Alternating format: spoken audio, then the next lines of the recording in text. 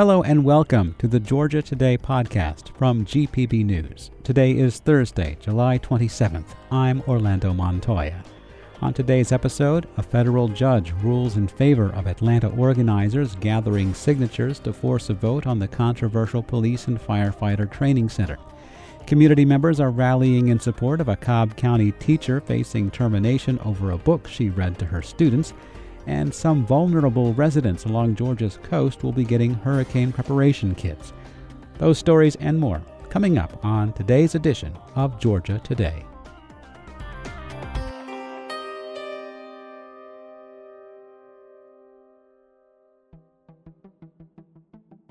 A federal judge has handed a big win for Atlanta organizers who are trying to gather more than 70,000 signatures to force a vote on a police and firefighter training center that they oppose. The judge ruled that the city had imposed an illegal requirement that those collecting signatures have to be residents of Atlanta. He extended the deadline for organizers to gather signatures from mid-August to late September. Some parents, teachers, and bookstores are planning events this weekend to support an elementary school teacher in Metro Atlanta's Cobb County. The teacher, Katie Rinderly, is believed to be the first to face termination under a state law passed last year targeting so-called divisive concepts in the classroom. She read her fifth-grade students the book My Shadow is Purple by Scott Stewart, which deals with a child who doesn't see his shadow as blue for boy or pink for girl, but purple as both.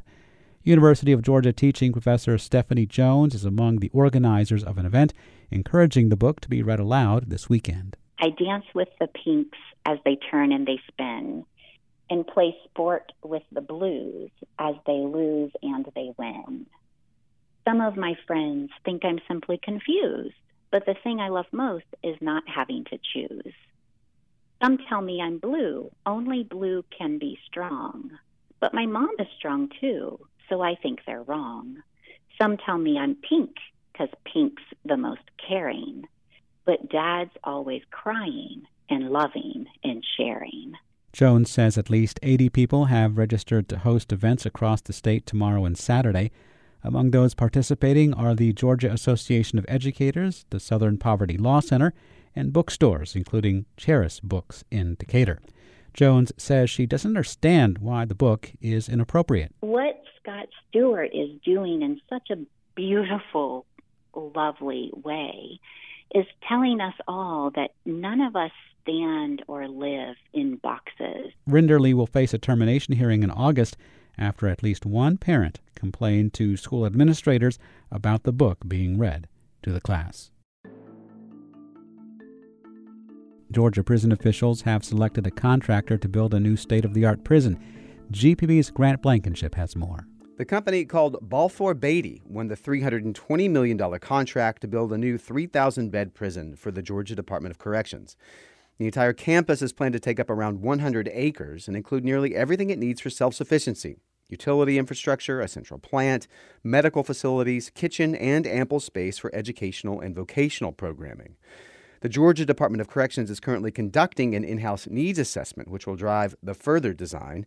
Two challenges they face are the continued loss of GDC prison guards and building the facility to address near saturation of contraband smartphones, which the GDC says lead to disorder, crime, and violence inside prisons.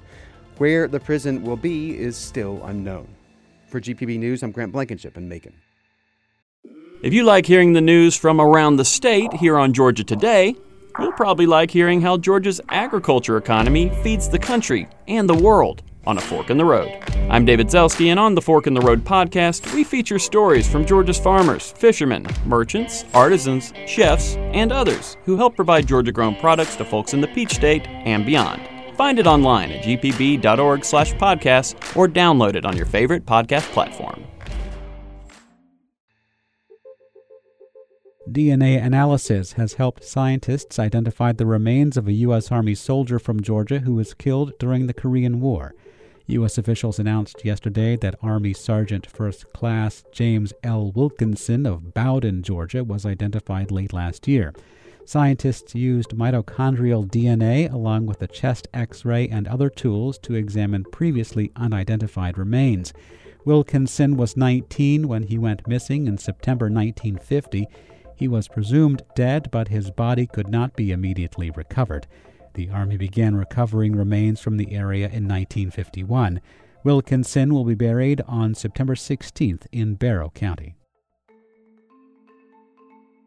Metro Atlanta's Cobb County has debuted an autonomous shuttle that takes people around one of its business districts. The Cumberland District has partnered with the shuttle service Beep to provide a driverless vehicle that connects key destinations, Cobb Galleria and the Battery. The free shuttles will run during an 8-month trial period.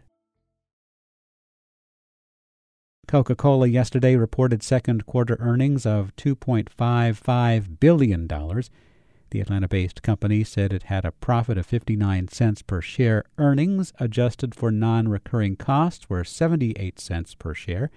The results beat Wall Street expectations. As this year's hurricane season continues, some of coastal Georgia's most vulnerable residents will be getting hurricane preparedness kits.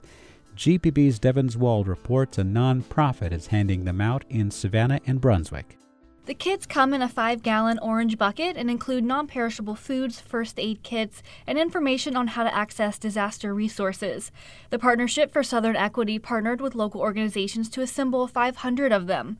Dominique Mack is with the partnership. She says the kits are designed to have essential goods ready to go when a hurricane strikes. No one has to search all over town to try to find the items that they need in order to get themselves ready for a disaster when it hits. Is that it'll all be in one central location. 250 of the kits will be handed out at the Savannah Chatham Economic Opportunity Authority tomorrow from 10 to noon. For GPB News, I'm Devins Wald. Civil rights groups are criticizing a concert series with black performers to be held at Georgia's Stone Mountain Park. The Atlanta NAACP president says the event this weekend, called Soul Fest, is a way to sanitize the message sent by the mountain's giant carving of Confederate leaders.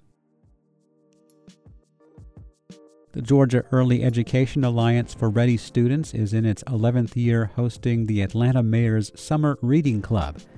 This summer's institutions in the city of Atlanta are hosting book club reads aimed at promoting literacy skills and vocabulary enrichment in children 5 years and younger.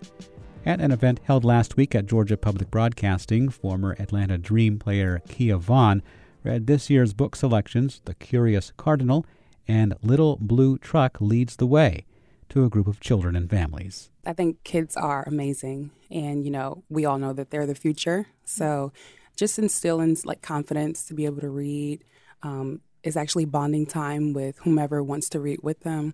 But it's good motor skills. It's a good thing to have. Vaughn said it felt great to connect with the kids while reading to them. The mayor's Summer Reading Club continues through the end of July. And for more events in the program, visit our website, gpb.org/news. Northwest Georgia's Berry College has been named among the most beautiful college campuses in the nation. Travel and Leisure magazine ranked the college on its annual list next to Stanford University in California and the University of Notre Dame in Indiana. The magazine noted Berry's status as the world's largest contiguous college campus with more than 27,000 acres of fields, lakes, forests, and mountains.